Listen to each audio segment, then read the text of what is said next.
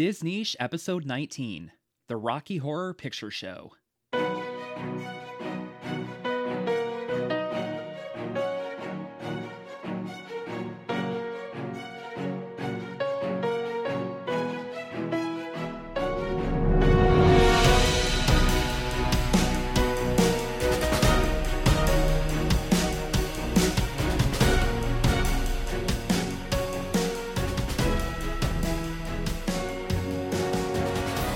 Hello and welcome back to Disney, a podcast for Disney fans. I am your host, Christopher, and once again, we are doing something a little bit different this week, or I guess this episode. The last episode was The Shape of Water, and this is The Rocky Horror Picture Show. Neither one of these movies is traditionally a Disney movie, but it is spooky season, and both of them were originally released by Fox, so that means that they fall under that umbrella. And I do want to say happy belated Halloween. By the time you're listening to this, it'll be early November, but we are recording this on Halloween, on October 31st. So happy Halloween. Even though, like I said, it won't be Halloween by the time you listen to this, but that's all right. So yeah, we're talking about the Rocky Horror Picture Show today, and just as a quick intro, I guess, is to kind of talk about my connection with this movie. I first saw this movie when I was probably, I want to say I was 12 years old, and it was probably too young for me to see it. And that's one thing that I do want to say right from the get-go here is that normally I do try to keep this podcast pretty family-friendly because it's a Disney podcast, and so some of you might be listening with your little ones, and normally I try to make that possible, but this is not a movie that is really suitable for little ones, so the conversation here might get a little bit risque, which means if you normally do listen with little kids, this might not be the right episode for that. But yeah, like I said, I was about 12 years old when I saw this. Gotta love my older sister Ellie, terrible influence on me. Renting this from a Blockbuster and watching it with me. And she knew exactly what we were getting into because she had seen it before. I think she had even been to interactive events before. So she knew exactly what she was doing. And yeah, I didn't love it the first time. I was kind of bored out of my mind because one of the things about this movie that I think takes some adjustment is that it's really just like an hour and a half of nonsense. There really isn't much of a story here. There's not much of a plot. And so I don't think that I was ready for that at 12 years old. And when I got older, I want to say I was 18, because I think I was a freshman in college when I revisited it. So I was 18. I watched it again. And that was about the time in my life when I was finally starting to become comfortable with my sexuality, and had a very different experience with it my second time. And really, really enjoyed it. I loved the campiness. I loved Frankenfurter. I just loved how over the top and ridiculous it was. And I tend to love nonsense. And it's one of the reasons why Alice in Wonderland is one of my favorite Disney movies, and one of my favorite books, because it's just nonsense. And I tend to appreciate that. So I really did love it a lot more. And now it's become a staple. It's I love, love, love this movie, and I've also seen a stage production of it 2 or 3 years ago. I think it was 2 Halloweens ago.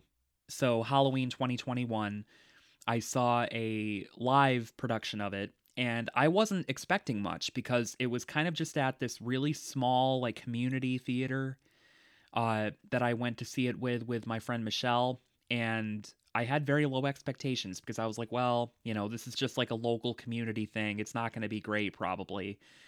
But I was blown away. It was Broadway level performances. The singing was excellent. It was so well put together, and it was just incredible. And I might even go as far as to say that I liked it better than the movie. It was really, really good. So that was just a wonderful experience. And that was my first experience, at an interactive event, because we'll talk about this throughout this episode, but the thing about the Rocky Horror Picture Show is that it has such a large cult following that oftentimes at screenings of it, whether they're showing the movie or they're doing a stage production of it, uh, it's interactive. So the crowd kind of interacts with the movie, throws things at certain points, and it's a very interactive experience. And I've experienced that sort of thing twice. The first time was at that live production of it, and then the second time was actually very recently. It was like 2 weeks ago, and it was the movie. So we'll talk a little bit about those experiences as well, because Rick is with me again today. And he too has been to at least one interactive event, and so we'll talk about that a little bit. But yeah, I think I said in the last episode, The Shape of Water, that it was going to be just me covering the Rocky Horror Picture Show. But surprise, Rick is back. I've been friends with you for, what has it been now, like 4 or 5 years, something like that. It's been a while. Yeah. And I had no idea that you liked this movie. So it's kind of exciting that, there's still opportunities to learn things about each other. Exactly. Yeah. So after we finished recording our Shape of Water episode, he was like, "Hey, did you want to host for a co-host for the Rocky Horror Picture Show as well?" And I was like, "Really? I didn't even think to ask because I didn't know you liked it." So, yeah, Rick is back, which is amazing because this is definitely the type of movie that I think is going to be a lot more fun to talk about with someone rather than by myself. So I'm really, really excited. I can't wait to hear like what you have to say about it. And, because it's just one of those movies that it's going to be fun to talk about. I don't think that I've ever really had a long conversation with anybody about this movie.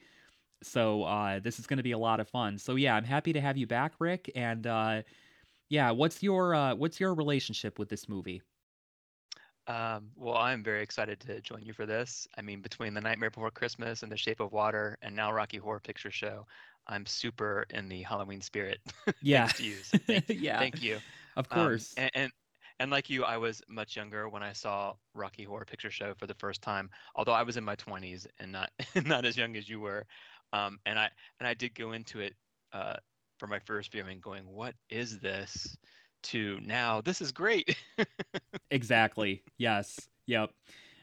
And a few years ago, I watched the movie with a couple of people because one of them was dared to dress up as Rocky for Halloween. Oh, nice. Yeah. So nothing but the gold shorts. And yeah. And so he was like, well, I guess I should watch this movie then if I'm going to be the character. So we watched it, and I don't know, it was maybe like halfway through the movie. It was the wonderful scene of Frankenfurter seducing each one of them. Yeah. Yeah. And he was like, "What the hell are we even watching?" I think that's a rite of passage. I think you Yeah. have to have that moment. Well, I say every as if I've been to a lot. I've been to two. But both interactive events that I've been to, whenever they do the like, who here tonight is a virgin, meaning who hasn't been to an interactive event before. And there are always people who raise their hands, and then you can overhear, like, you can hear people in the crowd saying like, "Ooh, you're in for something tonight, that's for sure." Well, I'm such an introvert. Like when I first started seeing what was going on, I was like, why did my friends bring me to this? I only want to watch a movie. I don't want to be part of the show. Yeah, yeah.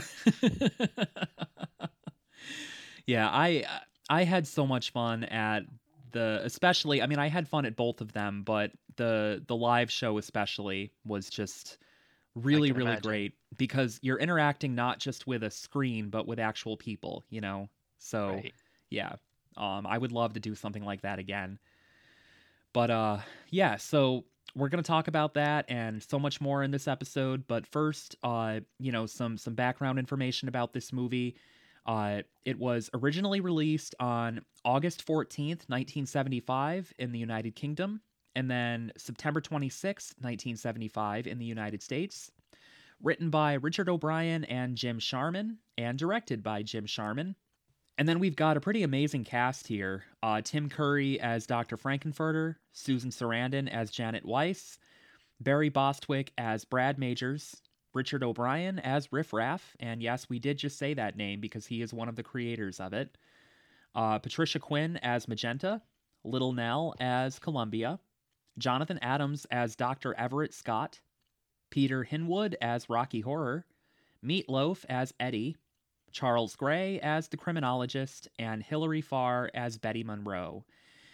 And one thing that I find funny about this cast is that some of these names are like really, really big names now, like Tim Curry, Susan Sarandon, Meatloaf, obviously, but I don't know if they were in 1975. I feel like back in 75, the average person probably didn't know who Tim Curry or Susan Sarandon were, you know? Like this was before their heyday. So it's kind of funny that, you know, now they're huge people, but I don't think they were then.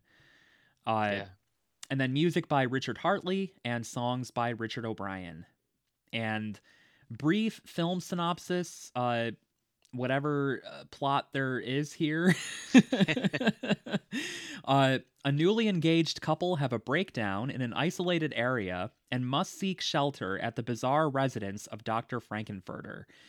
And as always, before we actually start talking about this movie, we want to give some trivia. There's a lot of really, because of how iconic this movie is and the cult classic that has, you know, developed, or the cult status that has developed because of it. It is now a cult classic. You know, there's tons and tons and tons of trivia out there about this movie. So many people have like devoted so much of their lives to doing research and all sorts of stuff, and you know, so there's a lot of it. So obviously we're not including all of it, but as always, we will have a link to the IMDb page if you want to check out more, because there's quite a bit. But to get started here, the Time Warp, which you know, that's probably the song that the movie is best known for, but the Time Warp was originally written for the stage version to fill space. The original production was only 40 minutes long. That is, I did not know that. So I wonder what else was added in, because the Time Warp wouldn't have been enough to bring it to, what is the movie? Like an hour and a half, an hour and 40 minutes, something like that? It's not super long. Yeah. During Sweet Transvestite, after the line, "You look like you're both pretty groovy," Frank bites his lower lip, and some have speculated that moment was the inspiration for the biting lips movie poster image. Vincent Price was offered the role of the criminologist, but turned it down due to scheduling conflicts. He was interested in the role as he had seen the West End musical and loved it. Mick Jagger wanted to play Dr. Frankenfurter in the movie version. According to Meatloaf, apparently Elvis actually expressed some interest in the role. Yeah, cool. That would have been amazing. I mean, don't get me wrong, you know, Meatloaf is great as Eddie, but yeah, I can totally imagine in my mind Elvis in that role. And yeah, and Vincent Price as a criminologist. That's so funny because like when we talked about The Nightmare Before Christmas, we talked about how Vincent Price was originally offered the role of Sandy Claus and wasn't able to end up doing it because he got too sick. So yeah, that's two movies now that, you know, maybe in a parallel universe somewhere Vincent Price is in. Think of all the things we missed out on being even more awesome without Vincent. I know.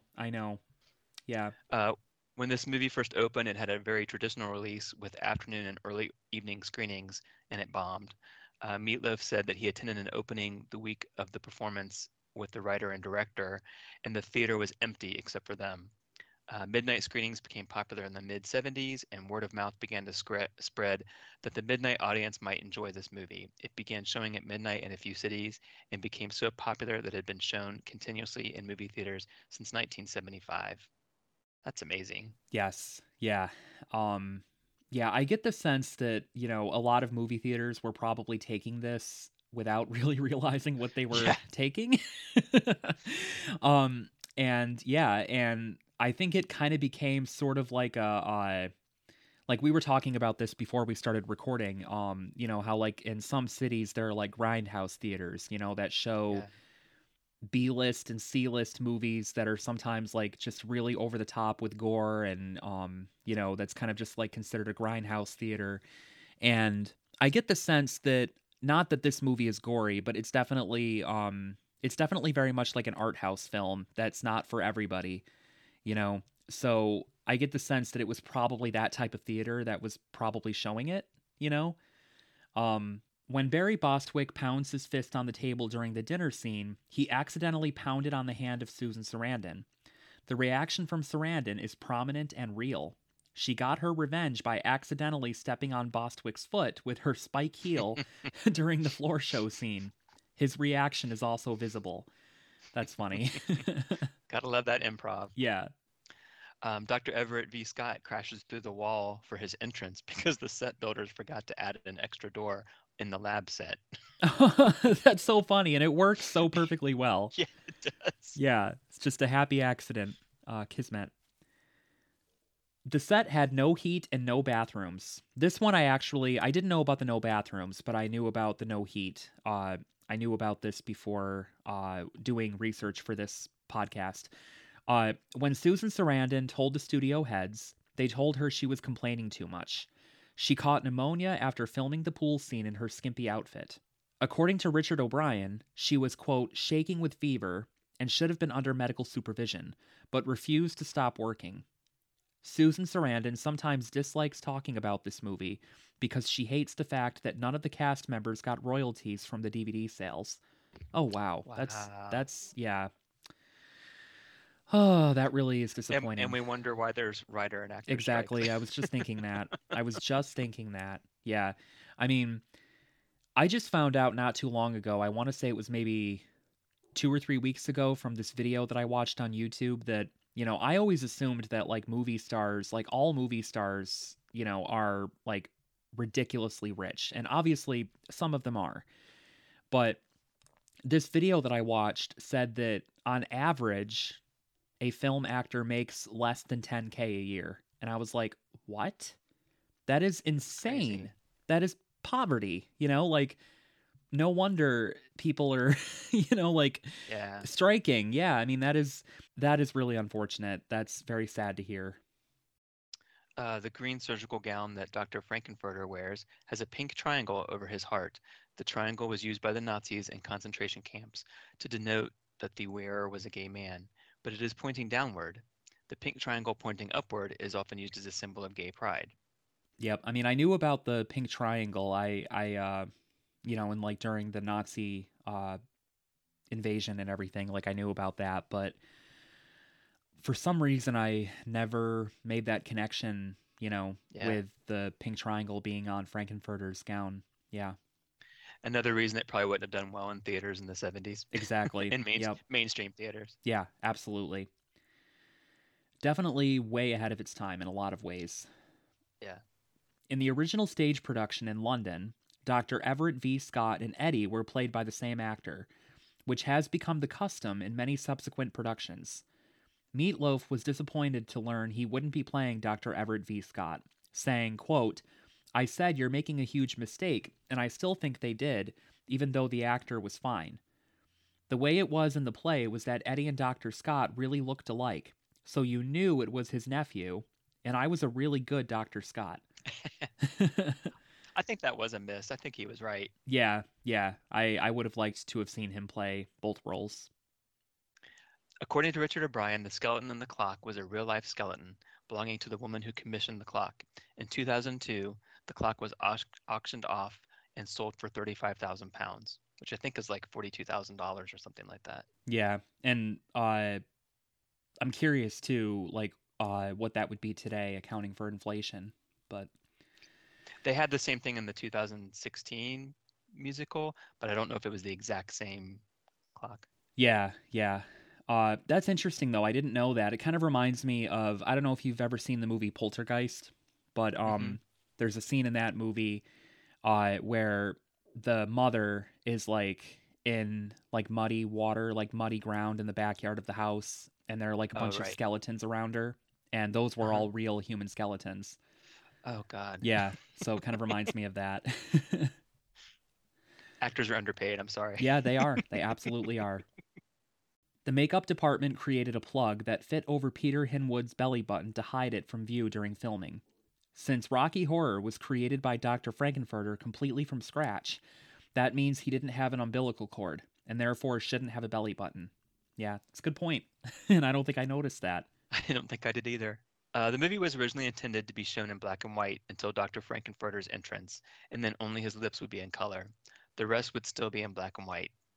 At the end of Sweet Transvestite, it would go immediately to color, and it was supposed to stay in color up until the superhero song. 20th Century Fox included a similar cut as an Easter egg on the 25th anniversary DVD of this movie, but it was slightly different from what was specified in the screenplay. It was black and white up until Riff Raff opens the door, revealing the Transylvanians, at which point it cut immediately to the color film.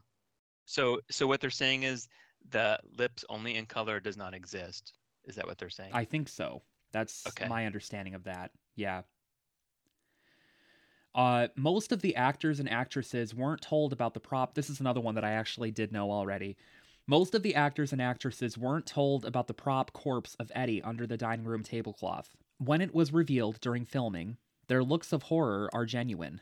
The only three who knew were Tim Curry, Richard O'Brien, and Meatloaf, who had to model the corpse. Yeah, that's so funny. I love it when directors do that when they, I mean, obviously to an extent, like, Yeah. I'm not talking about, like, apparently, I don't know if I know you're not big into horror, so you probably haven't, but The Shining with Shelley Duvall, apparently Stanley Kubrick, like, just psychologically tortured her, just put her through hell because he wanted her, like, I mean, that was the state that the character was in, so he wanted it to be genuine. And it's like, okay, that's method directing a little bit too far, you know? Yeah. The final number, Superheroes, is mostly on UK exclusive prints of this movie, though it has shown up on some American prints. Yeah, I think it is in mine. Yes, I was just about to say, same here. And the version that I saw in theaters a couple weeks ago had it included. So I think that at this point, it's pretty much just like in most cuts of the movie, but originally that was the case. Yeah. Because yeah, I own it on Blu-ray and I'm pretty sure, in fact, now that I think about it, my Blu-ray, when you like go to the main menu, it says like watch US version or UK version. It lets you pick. Yeah, mine too. Yeah. So like I said, there's a whole lot more on the IMDb page. So go check that out if you want to get even more trivia about this movie. There's tons of it. But yeah, let's actually talk about this movie. Really excited about this. You ready? Here we go. Yeah. Here we go. All right. So I do really love the opening of this movie. I always have. It's the thing that I remembered most from my first watch. It stuck with me. Like, I just, for years, always had that image in my mind of, the Lips singing the opening song. And that probably, now that I think about it, is probably something else that was added. That probably wasn't in the original 40-minute production. Especially since, like, to the best of my knowledge, the stage production was just called The Rocky Horror Show. And then the title was changed to The Rocky Horror Picture Show when it became a movie, which makes perfect sense. But yeah, this is definitely what I remember most from my first watch. And interestingly, it's Richard O'Brien, who plays Riff Raff, singing this opening song, but it's Patricia Quinn's lips that we're seeing. She plays Columbia. Yeah.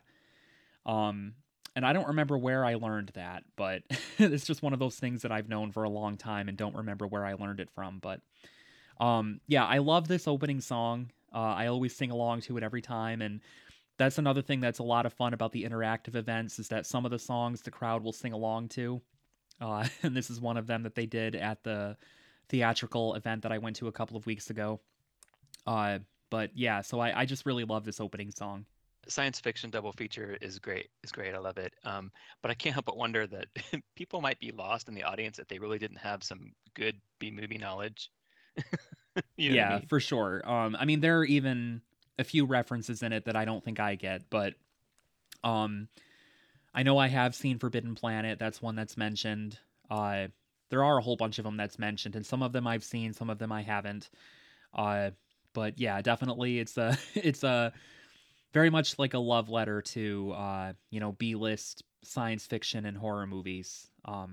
One thing that I really honed in on this time, like watching it a couple weeks ago at the theater, that I don't think I really noticed before, is that in the opening credits, it gives a list of the cast, and it doesn't just say their character names.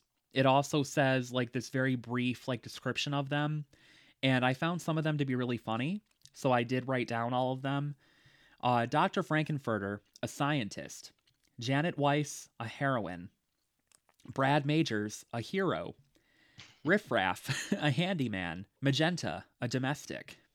Columbia, or actually, yeah, Patricia Quinn plays Magenta. I think I said Columbia earlier. Yeah. But Columbia, a groupie. Dr. Everett Scott, a rival scientist. Rocky Horror, a creation. Eddie, ex-delivery boy. And the criminologist, an expert. So some of these are really funny, like, you know, a domestic, a groupie.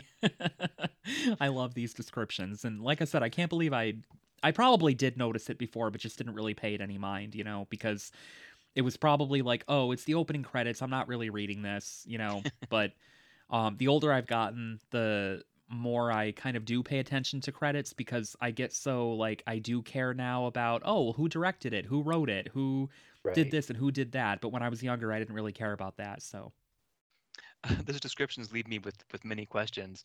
I'm just thinking, like, what kind of situation would lead to a groupies? Wasn't Eddie considered an aspiring rock star and not just a delivery boy? right. And I mean, I'm assuming that Eddie and Frankenfurter were once an item. That's kind of the vibe that the movie gives. So what exactly was he delivering? Yeah. Well, and isn't there, I feel like this is trivia I've heard elsewhere, when he said, I thought you were the candy man, I think they mean like a drug delivery. Oh, yeah, probably. Yeah, he's just a little brought down because when you knocked, he thought you were the candy man. Yeah. Okay, so one thing that I do really hate about the interactive events, though, is that I'm kind of in fact, I looked this up recently, and there is an actual real word for it. It's like globophobia or something like that. I don't remember the exact word. It starts with a G. But I kind of have like a phobia of balloons popping. And when you go to an interactive event, one of the props that, you know, people either bring with them or that's given to you, both of the events that I went to, you were given a kit when you came in. Oh, wow. Yeah.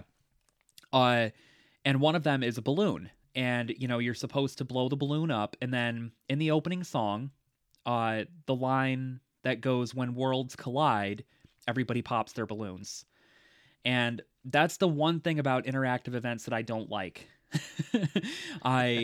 For some reason, I just do not like balloons popping. It's just like this sudden, loud, you know, really abrupt noise. And it just really, like, I kind of have to like when I saw the stage production with my friend a few years ago, I was kind of like, and I'm not exaggerating, I was like plugging my ears and cowering under the table. Yeah. I do not like balloons popping. So that's the only thing I don't like about the interactive events. But once I get past that, you know, I'm off to the races. So, so one thing that, you know, I pretty much have always noticed this every time I watch it. I don't know that I did my first time because I was 12, but, you know, like most times that I've seen this movie, you know, I've kind of always honed in on this, but like this time especially, I was like kind of looking for clues because I was kind of like looking at it from a more analytical perspective because I knew I was going to be covering it on the podcast. But I do think that Brad is probably gay. And I say that for a couple of reasons. One is that I'm definitely not the only one, because the first interactive event that I went to, the stage production, so jumping a little bit ahead here, but, you know, the infamous scene when Frankenfurter seduces both of them, you know, each of them individually, Brad and Janet, when he tries to seduce Brad, Brad says, "I would never." The first interactive event that I went to, someone in the crowd shouted, "That's not what your college roommate says."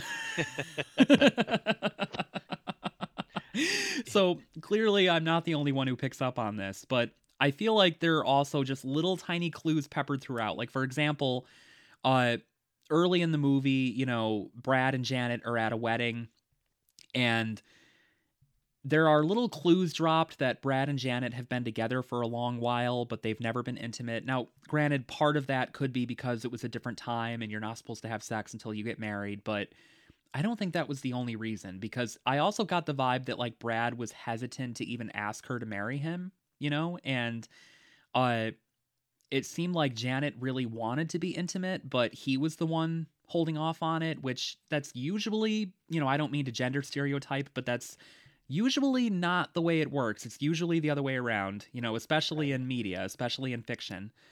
Uh, so I just get the vibe that he was the one, refusing to put out, and but he did not refuse for Frankenfurter. So and I think one of the themes of this movie too is embracing who you really are, and I think that's one of the things that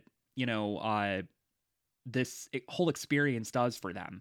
They kind of let go of cultural norms and just experience who they are, and that's definitely one of the themes of the movie. And I think it's one of the things that this experience did for Brad was it allowed him to come to terms with that part of himself. So yeah, I just was kind of like just picking up on these little clues throughout the movie.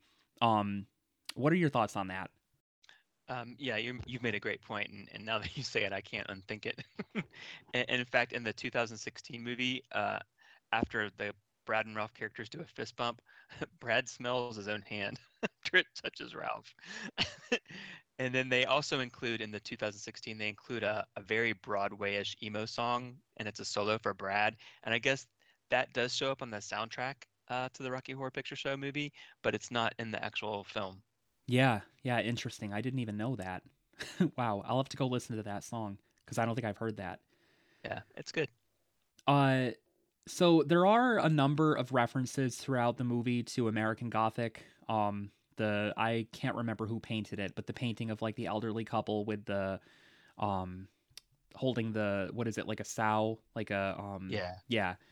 But there are a number of references to it. There's the painting in the mansion, and also you see I think, I'm trying to remember who it is. One of them I know is Richard O'Brien. I can't remember who the other one is, but you see a couple of people standing outside the church in the wedding scene near the beginning, in the same pose.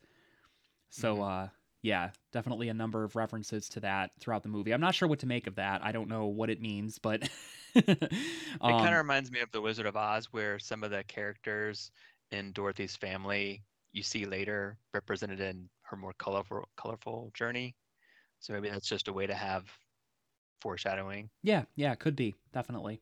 I think we talked about this during the Shape of Water podcast too. Well, I'm sorry, Shape of Water episode 2. But Rocky Horror shows a lot of examples of harmful conservative norms, like Betty is a wonderful cook. I mean, is that all she and other brides are good for? Domestic service. And Janet comments when Brad gives her an engagement ring, well, it's bigger than Betty Monroe had. It's like, why is there so much competition among brides? Right. Yep. And it's, to me, I think the wedding tradition seemed like the real horror movie to me. Yeah, definitely. Yeah, and I mean that's kind of the point that I was making earlier, is that I think that's one of the themes of the movie is breaking away from, cultural norms and being yourself, Yeah, there's definitely like a theme throughout the movie of like embracing, hedonism and pleasure and, what makes you happy, and violating stereotypical cultural conservative norms and stuff like that. So absolutely. Yeah, I think that's a great observation to make.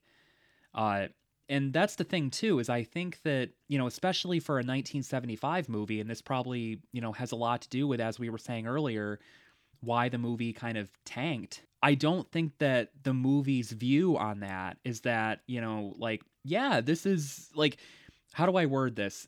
I think it's being critical of that. You know what I mean? Like, it's not presenting that in a way where it's like, yeah, this is the normal, this is the norm. Like, I think it is making fun of, conservative norms, I think the movie was ahead of its time in that respect, and audiences were just not ready yet, and that probably helped make it tank, because they just made something, it made them uncomfortable. Like, they weren't ready to think about that yet. And that's why I do wish more people would be willing to push boundaries, because I think that that's kind of what made this so big eventually, was Yeah. that you had enough people, like word of mouth going around, like, oh, you got to see this movie. It is wacky. It is so out there, it is ridiculous. And, you know, and the word of mouth goes around and people get curious and they want to see it for themselves. And it ends up becoming a cult classic.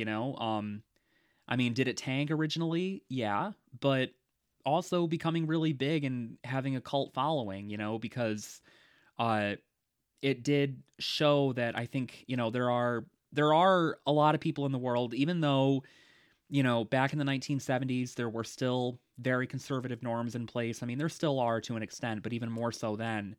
Um, Clearly there were also a lot of people. I mean, you think back to like the 1960s and 70s, and like we think, yeah, things were more conservative back then. And yeah, but you also had like, the hippie free love culture, and to me, I kind of feel like that would have been the crowd that would have loved a movie like this. This is like a twisted version of Cabaret in a way, and that came out in 72. So and that did well. I think it did well. Um, and so you'd kind of think that maybe Rocky Horror would have a similar success, but people just weren't ready. Right, right. It was definitely in a lot of ways ahead of its time. So the thing about the Rocky Horror Picture Show is that it's not strictly a horror movie, but it is something that tends to be celebrated around Halloween time because it does have spooky elements, and I think it is in some ways kind of poking fun at old horror movies, and it's a parody of things like Frankenstein and, you know, just I mean, you think of like the classic films that are mentioned in the opening song, it is in a lot of ways like a parody of the classic monster movie and horror movie, and it does embrace some of the stereotypes. So for example, or not stereotypes, but tropes. But for example, the whole reason that they come across this castle is that their car breaks down in the middle of nowhere and it's a cold, rainy night. And there are so many horror movies that start off this way. The car breaks down in the middle of nowhere, they have nowhere to go, so they knock on somebody's door and, things go down from there. Uh, and that's what happens here, and so that is kind of like horror like that scene, the car breakdown. I think that is just an example of the movie, embracing some of the. Now, granted, this was 1975, so I don't know how much of these stereotypes really or tropes really existed yet, but that scene really does seem like a horror trope to me. I thought it was interesting that when they're in the car, the radio is playing news about President Nixon's resignation on the news, and some people say that's kind of the marking of the end of the innocence for America as a whole. And so at the same time, we're seeing Brad and Janet's innocence fade away a little bit too. And I had looked online for some of the trivia, and they mentioned the continuity error that Nixon's resignation was in August of 74, and Rocky Horror Picture Show takes place in November. Interesting. Yeah, so possible error there. Yeah, writing error. Not that it really matters. So this is kind of what I was talking about earlier with like this whole evening, this whole experience kind of changing them arguably for the better. Like it helps them break away from cultural norms and stereotypes and conservative expectations and whatnot. Because the criminologist is narrating throughout the movie. He says, "It seemed that fortune had smiled upon Brad and Janet." And this is kind of ironic because, like, obviously it's kind of a crazy, horrific night in a lot of ways. So it's like, did fortune really smile upon them? But also, I mean, yeah, I think that this experience probably did. I mean, the superhero song even kind of touches upon this a little bit. This experience I think kind of did free them in some ways. Like I think that they probably do feel like Janet, for example, is clearly very sexually starved, and Brad is very clearly like repressing something, and I think that this experience probably helped them break free from that. Like Janet's probably going to allow herself to be, a little bit more loose now, and Brad might you know, be a little bit more willing to, you know, embrace himself now. So I think that maybe this night in the long run probably was fortunate for them. And I think that that might even be intentional, like in the dialogue there, is that it's meant to be ironic, Yeah. you know? Um, I like the irony of the song where it says there's a light over at the Frankenstein place, because actually dark times are ahead. Yeah, yeah, yeah. It's definitely gonna be a bit of a night for them. But like I said, it's arguably, you know, light as well. They this is definitely an experience that I think frees them in a lot of ways. So it's yeah, it's an interesting movie because it's like this is I don't know that I would want to I don't know. I can't decide. It's like would I want to experience this? Like I don't know. Honestly, it seems like it would be kind of a fun night, but at the same time, I mean, somebody does get brutally murdered, and so I don't know. Yeah, that is the one little sticking point. Then there's Eddie. Yeah.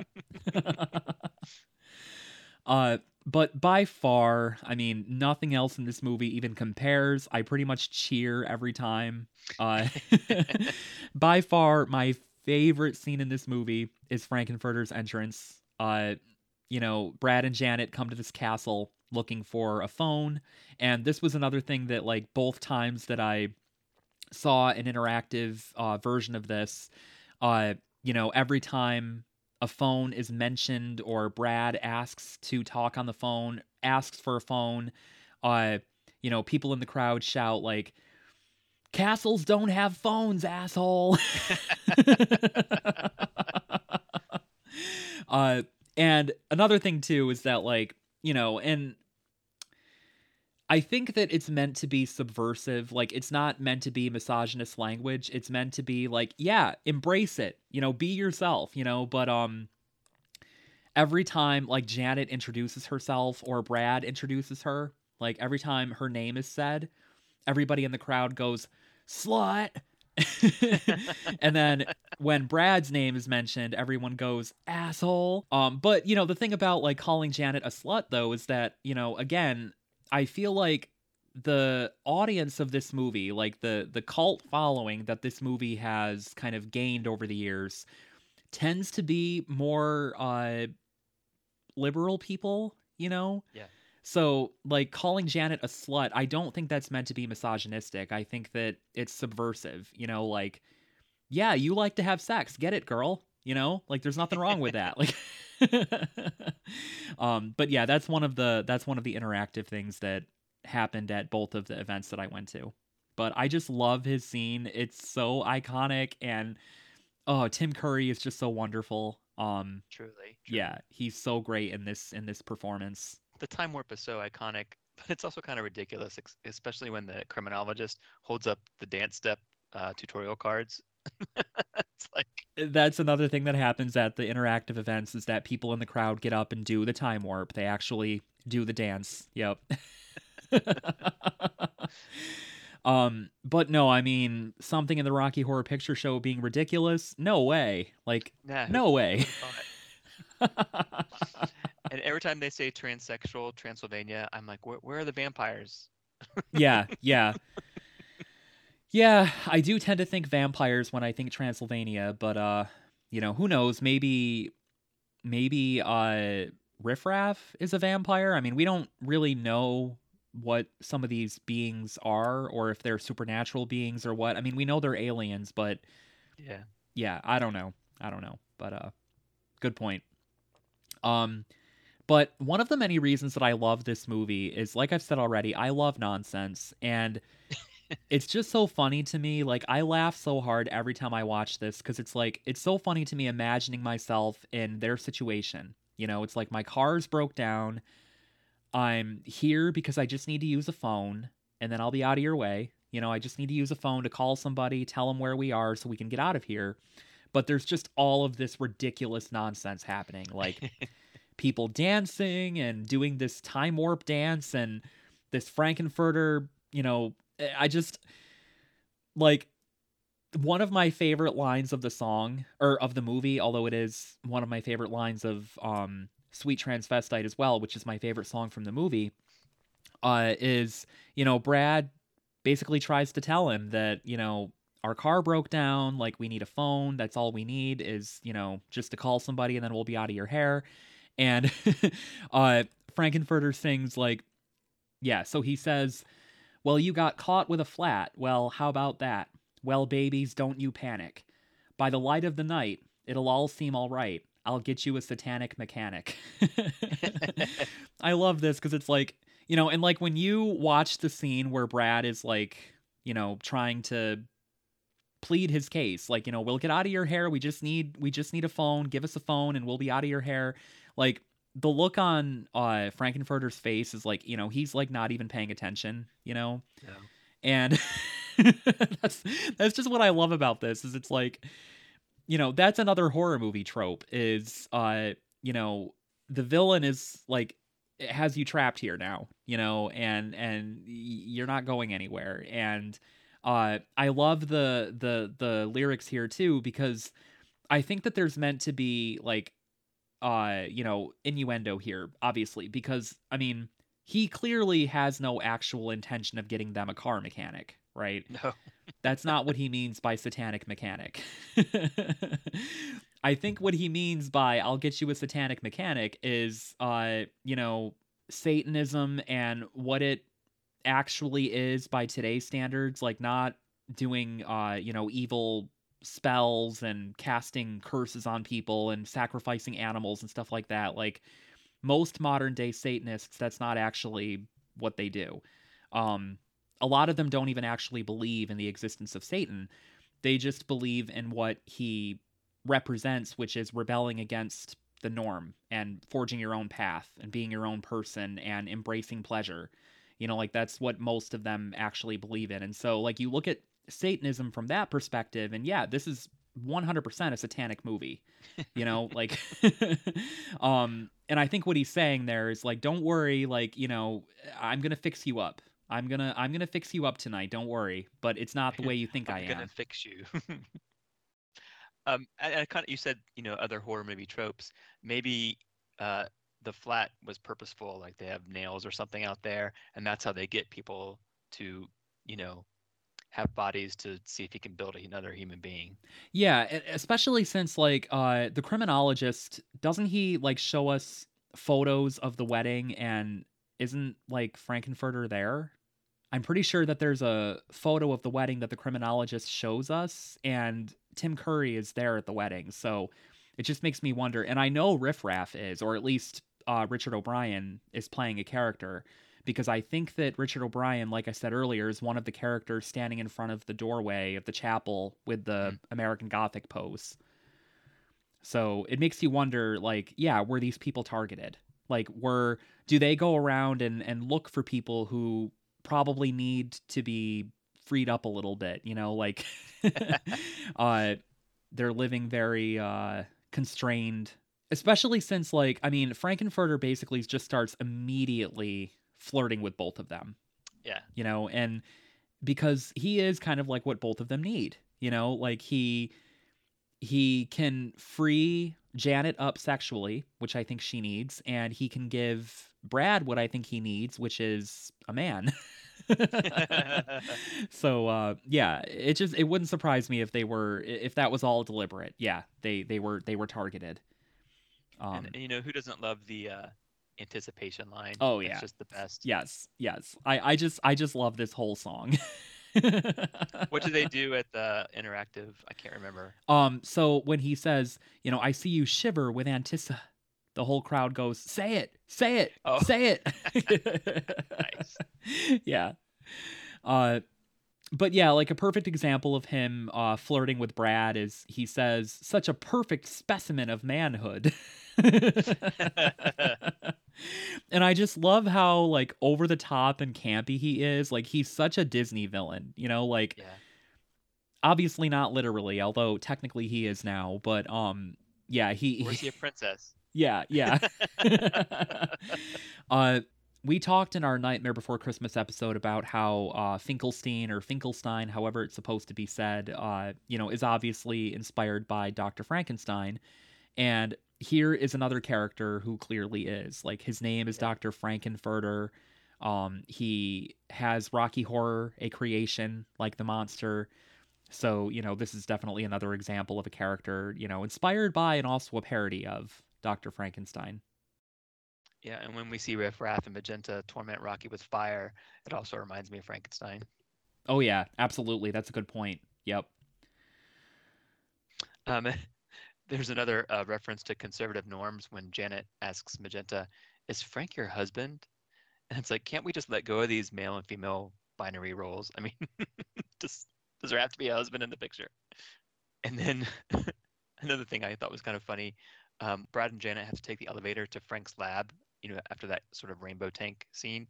How come all the party's already there? They've already gone to the lab. I But yeah, know. Brad and Janet have to take the elevator. I know. And in one of the other commentaries I was reading about, someone said Rocky alive for 5 minutes and already hates being alive. Very, very relatable. Yeah. But yeah, I love that too. I've always noticed that, how they take the elevator up to the lab, but then everybody's already there. It's like, well, how did they get there? Yeah. What was the point of keeping Meatloaf while Eddie in the freezer? And did I just make a pun there? Yeah.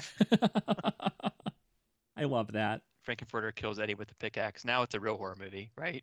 Suddenly it's all horror. Yeah, now we get our big kill of the movie. Yeah, I mean, it's a little bit graphic. You see some blood on Frankenfurter after he does it, but and I think there's like a trail of blood coming out of the ice room, but it doesn't actually show the murder though. So to those of you who maybe are listening to this because you're like, I've always been kind of curious about this movie, but I don't really know, if gore is not something that you like. There's not a lot of it in this movie. It's really not very graphic. I think later in the movie when you see Eddie's body underneath the table, that's a little bit more graphic. That's fairly gory, but even then, it's not gory by, the standards of what you would probably see in a horror film today. So, if gore isn't really your thing, I think you can still handle this movie. Do we think, I'm back and forth.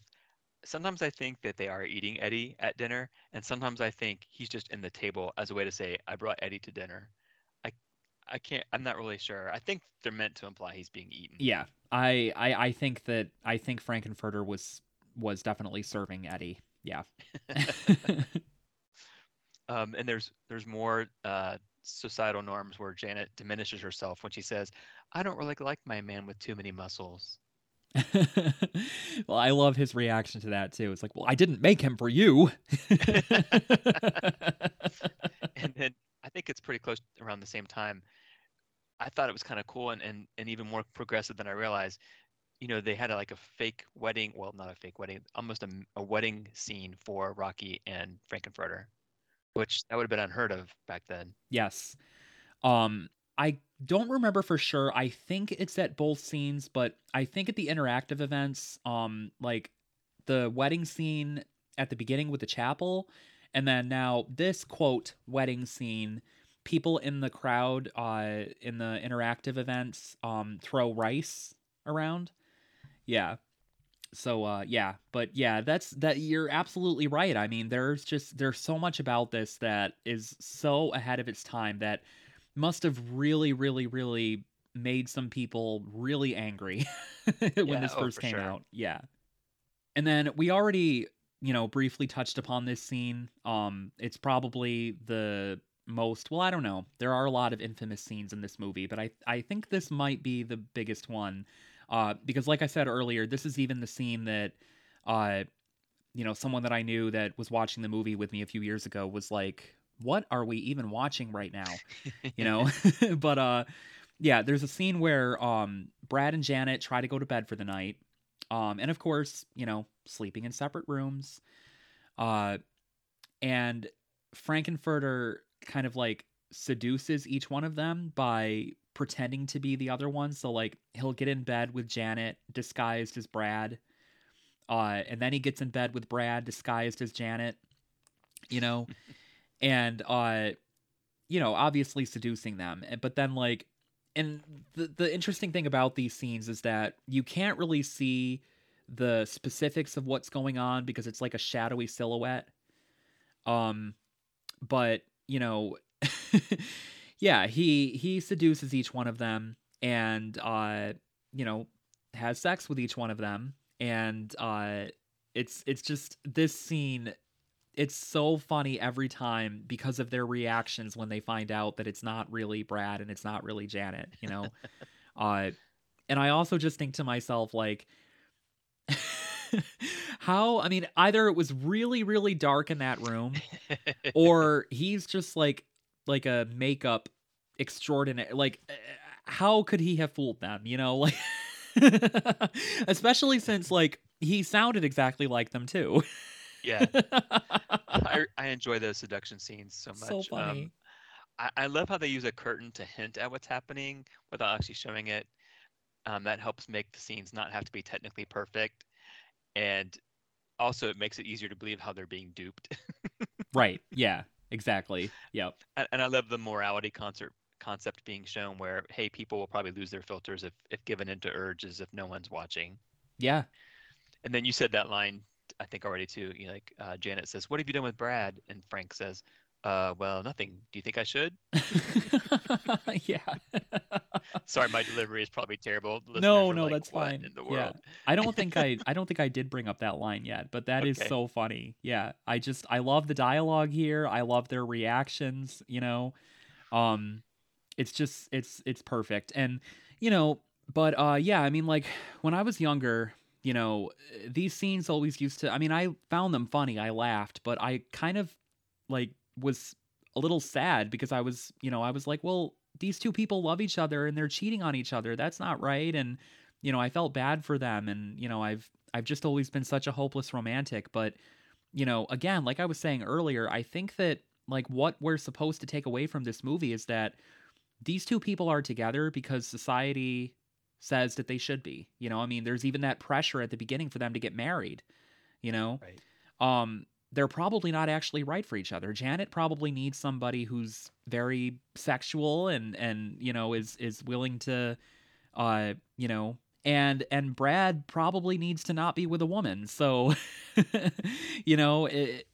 they're probably not right for each other. And I think that Frankenfurter, even though he is kind of the villain of the movie, very likely helped them realize that. So I don't see it like in the really sad, heartbroken way that I used to. I highly doubt that, I could be wrong, but I highly doubt that Jad and Branett stayed together after this night. Did you just say Chad and Branett?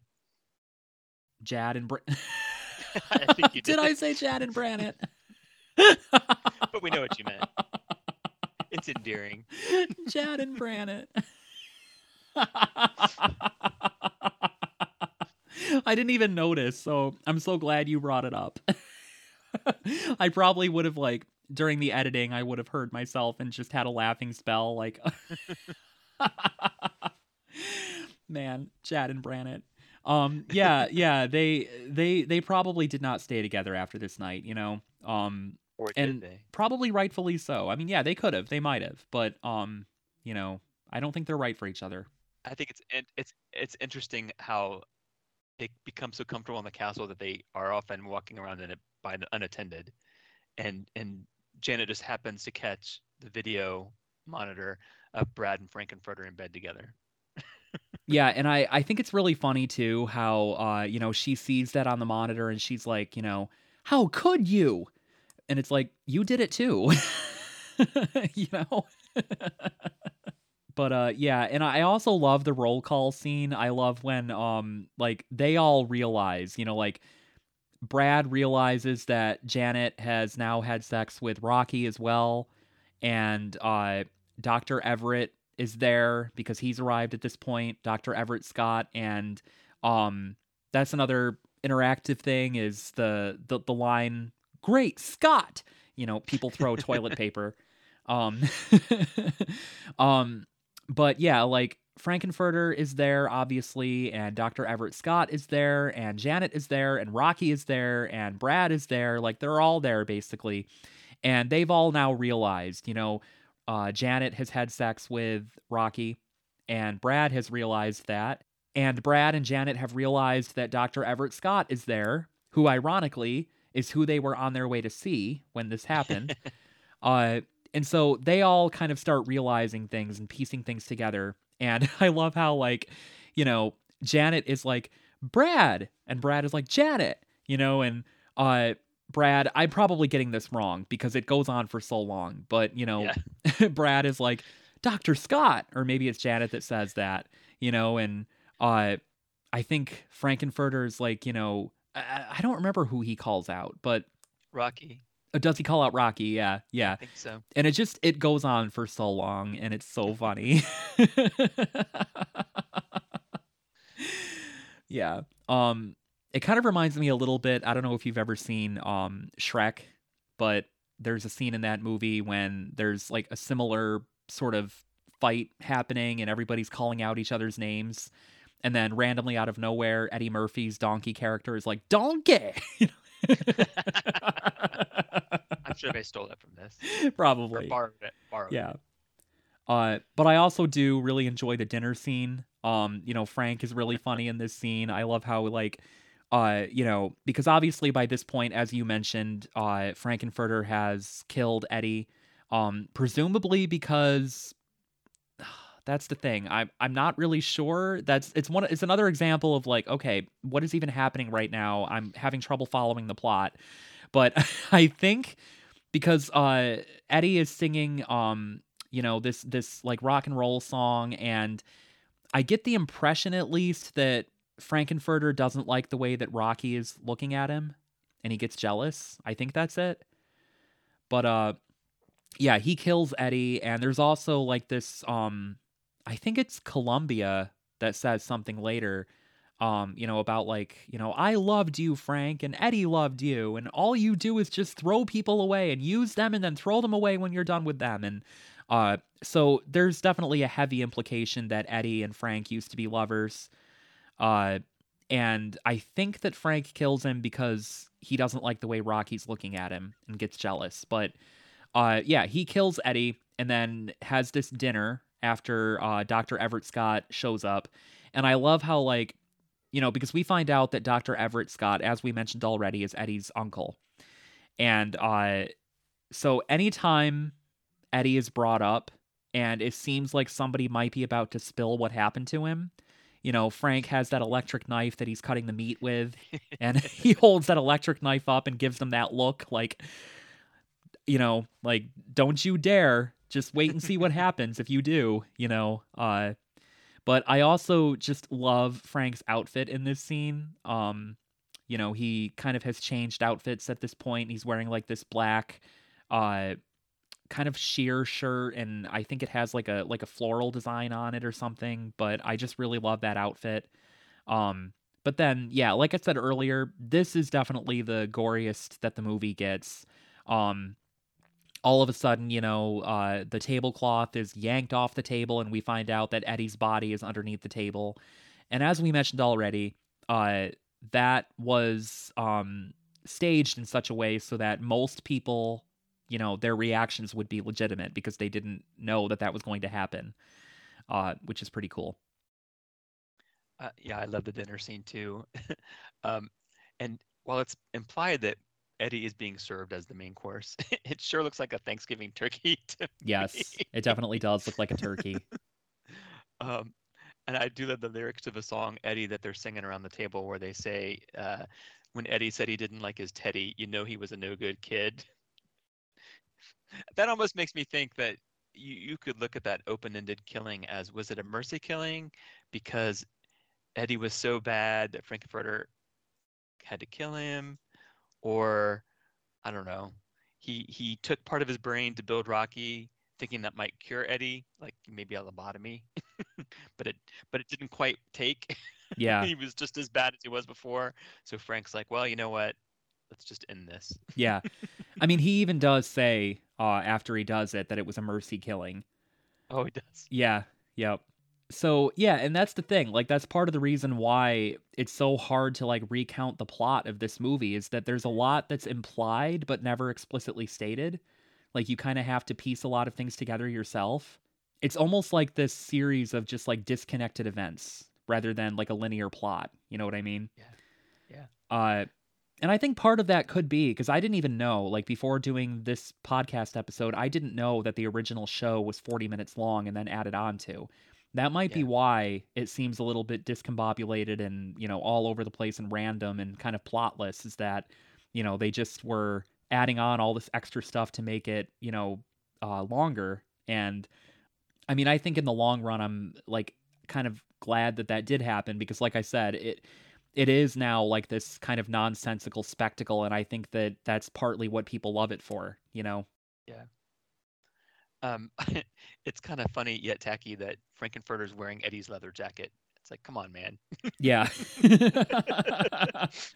Yeah, I mean, I can't say that I've ever killed an ex-boyfriend before, but if I did, I don't think that I would wear his jacket. uh, but another thing about this movie that I really appreciated on this watch is that, Susan Sarandon, I mean, we know that she's a very skilled, gifted actress. I think she's even won awards, but her acting in this movie, now part of it could be because this is one of her earliest roles. Like I said, I doubt the average person probably even knew who she was when this movie came out. I think she was probably still like either like a B-list actor or even this might have been her first role. I'm not sure. But her acting in this movie is so over the top and ridiculous. But I also love it. I think it just works so well for the movie. And it also, to me, like, I don't think that it is that she wasn't skilled yet. To me, I think that it's absolutely deliberate that she understood the assignment. She knew exactly what kind of movie this was and just completely hammed it up. I mean, can you imagine being handed that script I know. and reading it and going, what do you want me to do? I love the Planet Schmanet, Janet Wise Up, Janet Weiss song. And it sounds so much like Elvis. And now that we know about Elvis possibly playing Eddie from the trivia, wouldn't that have been amazing? For sure. Yeah. Yep. And yeah, that song definitely kind of has an Elvis vibe to it. And that's another thing about the movie too, is that it definitely has a variety of music to offer. Like a lot of the songs sound very different from each other. Like it's definitely not repetitive, Right. And I love the variety. I love how like no two songs really sound alike. So yeah.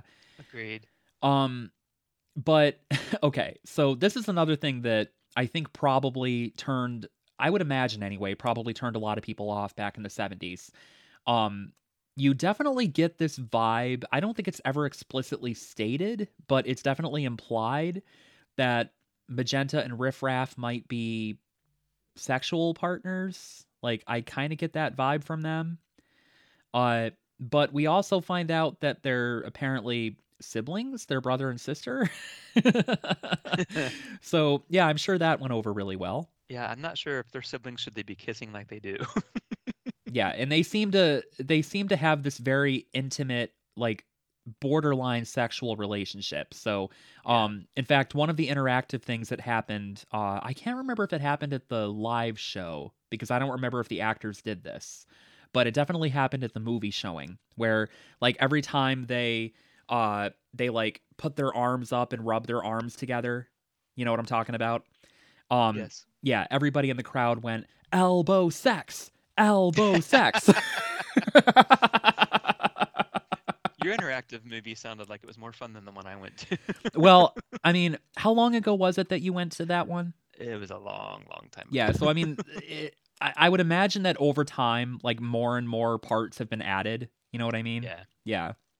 Did you notice that the chase music scene sounds like "What's This" from The Nightmare Before Christmas? Because I thought of you when I was rewatching. I was like, oh my gosh, that sounds just like something from The Nightmare Before Christmas. No, I'll have to go back and now that you say that, I'll have to go back and watch that scene, like rewatch that scene because I don't think I noticed that. Timestamp is there for your convenience. Definitely very appreciated. I'll have to pull out my Blu-ray later. Yeah. Another funny thing that happened at the recent interactive event that I went to, and this I don't remember having happened at the live show. I don't think it did. But at the movie, yeah, the criminologist is narrating, and he says, and just a few hours after announcing their engagement, Brad and Janet had both tasted, and there's a pause, and then he says, forbidden fruit. And everybody in the crowd during that pause said, penis. Oh my god. Oh man. Yeah, I mean, I've been to 2 now, and like I said, I plan on going to more. I've just gotta soldier through the balloon popping. But Yeah. yeah, they're so much Maybe fun. they've changed it because that sounds too much like a gunshot, and that these days people are very sensitive to that. Yeah, yeah. I love the Frankenfurter line to Dr. Scott. I hope you're adaptable, Dr. Scott. I know Brad is. Yes. He's just so shameless, Yeah. And then when they use that powerful magnet, the triple contact electromagnet, no less, to pull Dr. Scott throughout the house, that was another kind of a ridiculous moment. And I feel like the electromagnet laser or whatever it is, the levers that they pull to not only that, but then also like, to turn people into stone statues. I feel like this was definitely just like poking fun at sci-fi movies, Yeah. like old sci-fi movies. Definitely it was parodying that. But I'll talk a little bit more about this when we get to our ratings, but part of my problem with this movie, in fact, the first time I watched it when I was 12, this was kind of where I started to feel especially bored and just wanted the movie to be over. And I feel differently about it now, but Yeah. I do think that like from that point on, like when the floor show starts, the plot kind of does just like the little plot that there is anyway, kind of just like comes to a screeching halt, and there is literally nothing happening, just nonsense and singing, the movie definitely does slow down a little bit from here on forth, and I don't mind it now, but the pacing of this movie is definitely very inconsistent. Mhm.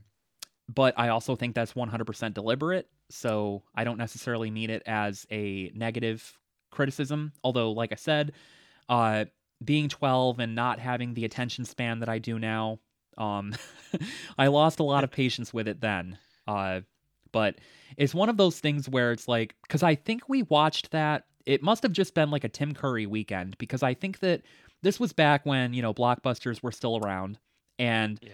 where my sister lived at the time. I mean, I just have such fond, wonderful childhood memories of spending weekends with her and us going to Blockbuster on Friday night and renting a few movies, ordering pizza or Chinese, and watching movies. And I just have such wonderful memories of that. And there was one weekend in particular that I think we rented the Rocky Horror Picture Show and Clue. So it must have Oh, been nice. just a wonderful Tim Curry weekend.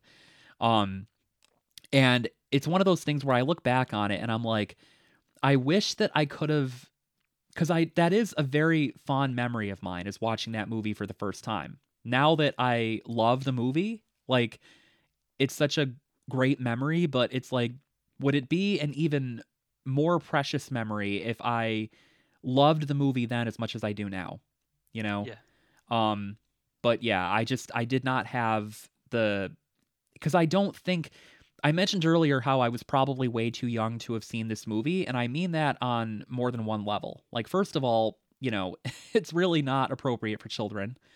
But also, I just don't think that it's like, in some ways, it's too, like, the themes are not like, a child's not gonna. I mean, the lyrics of the songs are very poetic and metaphorical, and I just feel like a child is not gonna understand what's going on at all. I mean, I think it's difficult for an adult to even understand. you know You needed to live more life so that you had a filter from which to watch it. exactly. I think my first couple times seeing it, especially the first time, I was like, oh my gosh, this is never going to be over. But I really do like the "Don't Dream It, Be It" song now. Like there is something about it that actually seems almost contemporary. I don't know. It feels like a college radio band, an indie band could cover that, and it'd be a cool single to hear. Um, I was kind of wondering too when I was watching that scene, the appearance of the RKO tower. Is that supposed to add campiness, or is that, or was like broadcast seen as a symbol of power to Frankenfurter? So that's why he. Do you know what I mean? Yeah. To be honest, that's one of those things where I've just kind of like, okay, I guess there's a radio tower there now. Like, I just never really gave it any thought. Gonna lean into the awkward and just let it happen. Yep. No, I agree. Yeah. But yeah, I do like the "Don't Dream It, Be It" song as well, and it kind of is just a wonderful summary. I mean, you could even put that on the poster as a tagline, you know, because it's kind of the theme of the movie, you know. Like I was saying earlier, the theme of the movie is very much embrace what makes you happy, embrace what brings you pleasure, be yourself, you know. So, don't dream about being something, do it, you know. Like, unfortunately, it's not always that easy, but yeah, that's definitely the theme of the movie. So I appreciate the song for that reason. So one thing that always makes me kind of sad, just because, I mean, even though he's kind of the antagonist, he's kind of the villain. I mean, he brutally killed Eddie and manipulates people and uses people. You know, when Riff Raff kills him, yeah, I always get a little sad. Yeah. He has this, which is just another situation. It's like, okay, I guess now we have this sci-fi beamy weapon that just came out of nowhere. Okay. But this is also, I think, kind of sort of another tie-in or nod to American Gothic, because yeah, it's sort of like a pitchfork that the person is holding in the American Gothic poster painting, and this kind of advanced like beam, I forget what they call it. It's like some sort of destabilizer or something. It's some sort of sci-fi name for it. It does kind of have that same shape, so it's kind of another tie-in to American Gothic. But yeah, it's revealed that Riff Raff and Magenta want to go home. Frank seems to have been keeping them there. I get the sense that they've probably been there for a long time, you know, and they're sick of it. They want to go home. They want to go back to their own planet. And they're also probably tired of, because there's a scene earlier in the movie too, when I think Rocky gets loose, he escapes, and Frankenfurter blames Riff Raff for it, and he's very cruel to him. You know, like I think he whips him. He like beats him and whips him, I think. Yeah. Yeah. So that's what I mean. Like, I probably shouldn't be sad that he gets killed. He was clearly an awful person. But for some reason, it just always, like, especially the scene where you see him, like, face down in the water. Yeah. Anyway, Frankenfurter gets killed, and it's kind of like the closest thing we get to a resolution is Frankenfurter's death, and then Riff Raff and Magenta basically telling Brad and Janet that, you know, this place is going back home in a little bit, so I would advise you get out of here. So they do. They skedaddle out of there, and just as they do, the house is revealed to basically be a spaceship. It takes off into the sky, you know, on its way back home to transsexual Transylvania. Where there may or may not be vampires. Yes. Yep. And it's so sweet. You know, I mean, it's sad, but when Rocky is carrying Frank's body up the tower, it is a callback to almost King Kong. And it's very sweet to realize, oh, Rocky really did ultimately love Frank. Yes. Yeah. I mean, he just seems so destroyed and heartbroken when Frank is killed. I mean, he just like, yeah, absolutely. So, I mean, there are probably some things that, you know, I mean, there might even be some people like screaming at us right now. You forgot to talk about this. You forgot to talk about that. You forgot to talk about, you know, because I'm sure everybody has a favorite scene in this movie that we didn't cover. But, you know, like I said, it's basically an hour and a half of just silly nonsense. So it's kind of just a matter of like, okay, what are we going to pick out here? We obviously can't talk about the entire movie. So Sorry if we missed your favorite scene, but that's our discussion of the Rocky Horror Picture Show. So before we get into our ratings, did you have any other thoughts or observations or anything that you wanted to share about the movie, Rick? No, not really. It sure felt like we covered all the high points. Yeah, I think we did. I think I'm pretty confident that there shouldn't be anybody too upset with us, but yeah, we definitely I think covered the major points. But one other thing that I actually did want to point to that I forgot about is I really like the last few lines of the movie. I think that you only I could be wrong, but I think that you only get them if you see the UK version with superheroes, but the narrator, the criminologist, says, and crawling on the planet's face, some insects called the human race, lost in time, lost in space, and meaning. I really love those last few lines. Yeah. And another thing that both times that I saw an interactive version of this, anytime the criminologist was present, everybody in the crowd would scream, "Where's your neck?" Yeah. Yeah. But okay, so ratings. I don't know. It's just like I love it, but it's just not a traditional movie. It doesn't really have a linear plot, and there's just so much nonsense, and I honestly just every time I watch it feel like I have a different experience with it. It's always a good one, but it's Yeah. almost like every time I watch it I watch a different movie, you know. Right.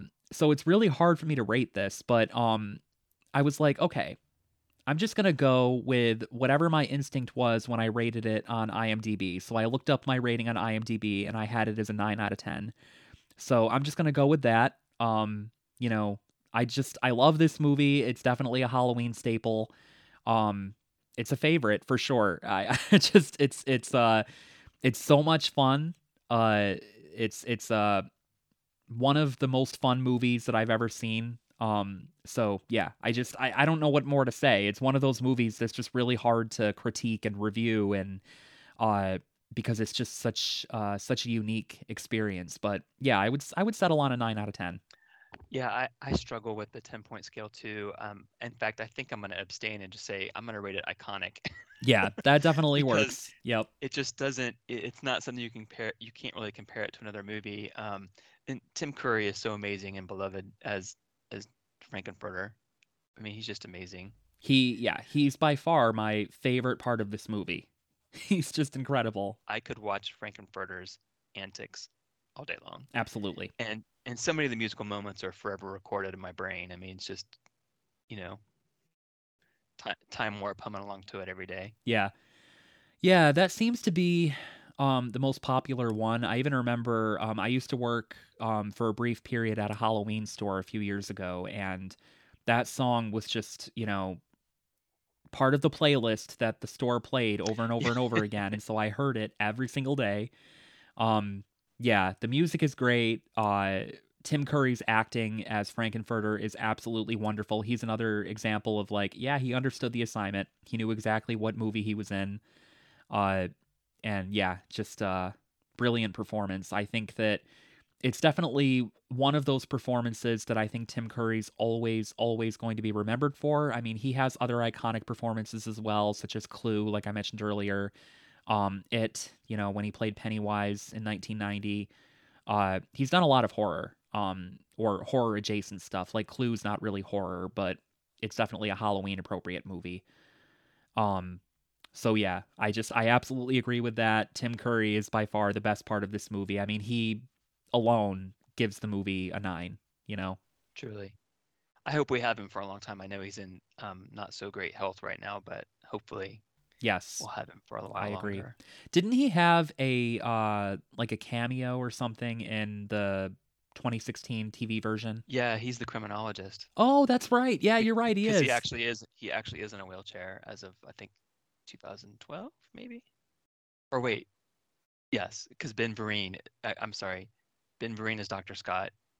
Tim Curry is the criminologist. Okay. Okay. Yeah. All right, so yeah, and Rick wanted to show me that he's wearing his Rocky Horror Picture Show shirt for the podcast. Yes. It's really awesome. It's got like the lips that we were talking about a little while ago, with you know, the lower lip being slightly bitten, and then it's got like a black and white kind of checkerboard design. Very cool. So a little bit of feedback did come in this week for this episode, although they're talking about The Shape of Water. Jeremiah says about The Shape of Water, one of my favorites, and that score is perfect. Yeah, definitely 100% agree. We definitely talked about that. We talked pretty extensively about how much we love the score. And just as a side note, I was at a record store yesterday, and it's funny because I was just telling Rick the other night, like, you know, I love that movie. I just thought it was so beautiful, and I want to own a hard copy now. Like, I definitely want to get myself a hard copy. And then yesterday, I was at a record store killing time before my friend's birthday party, and they had a copy of The Shape of Water, and it was in like a really thin, like almost, I don't know how to explain it. The case was like very thin and like papery. It wasn't a traditional DVD case, but It looked like a digipack to me, like a CD digipack. exactly, that's pretty much what it was like. And I think that it was a copy that was sent to, I don't know if it was the Academy or SAG Awards or something. It was like a copy that was sent for consideration for an award anyway, um, which is interesting. I was like, for that reason alone, I mean, this is probably very, very rare. Like, not many people probably own a copy like this, you know? For that reason alone, I had to get it. But also, it was only $1. So I was like, I gotta grab this.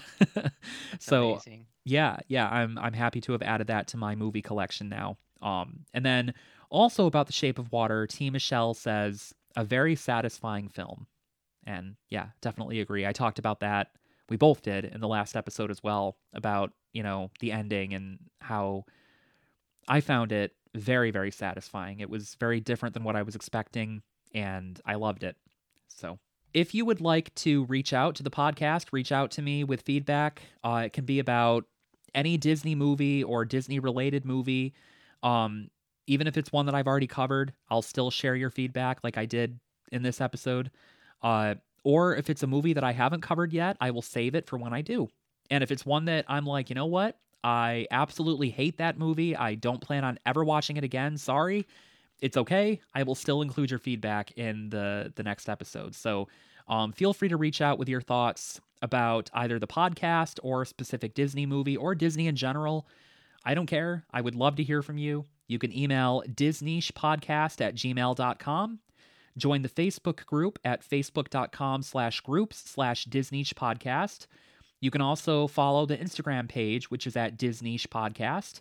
And if you would like to, you can follow my personal Instagram page, which is The Lost Passenger.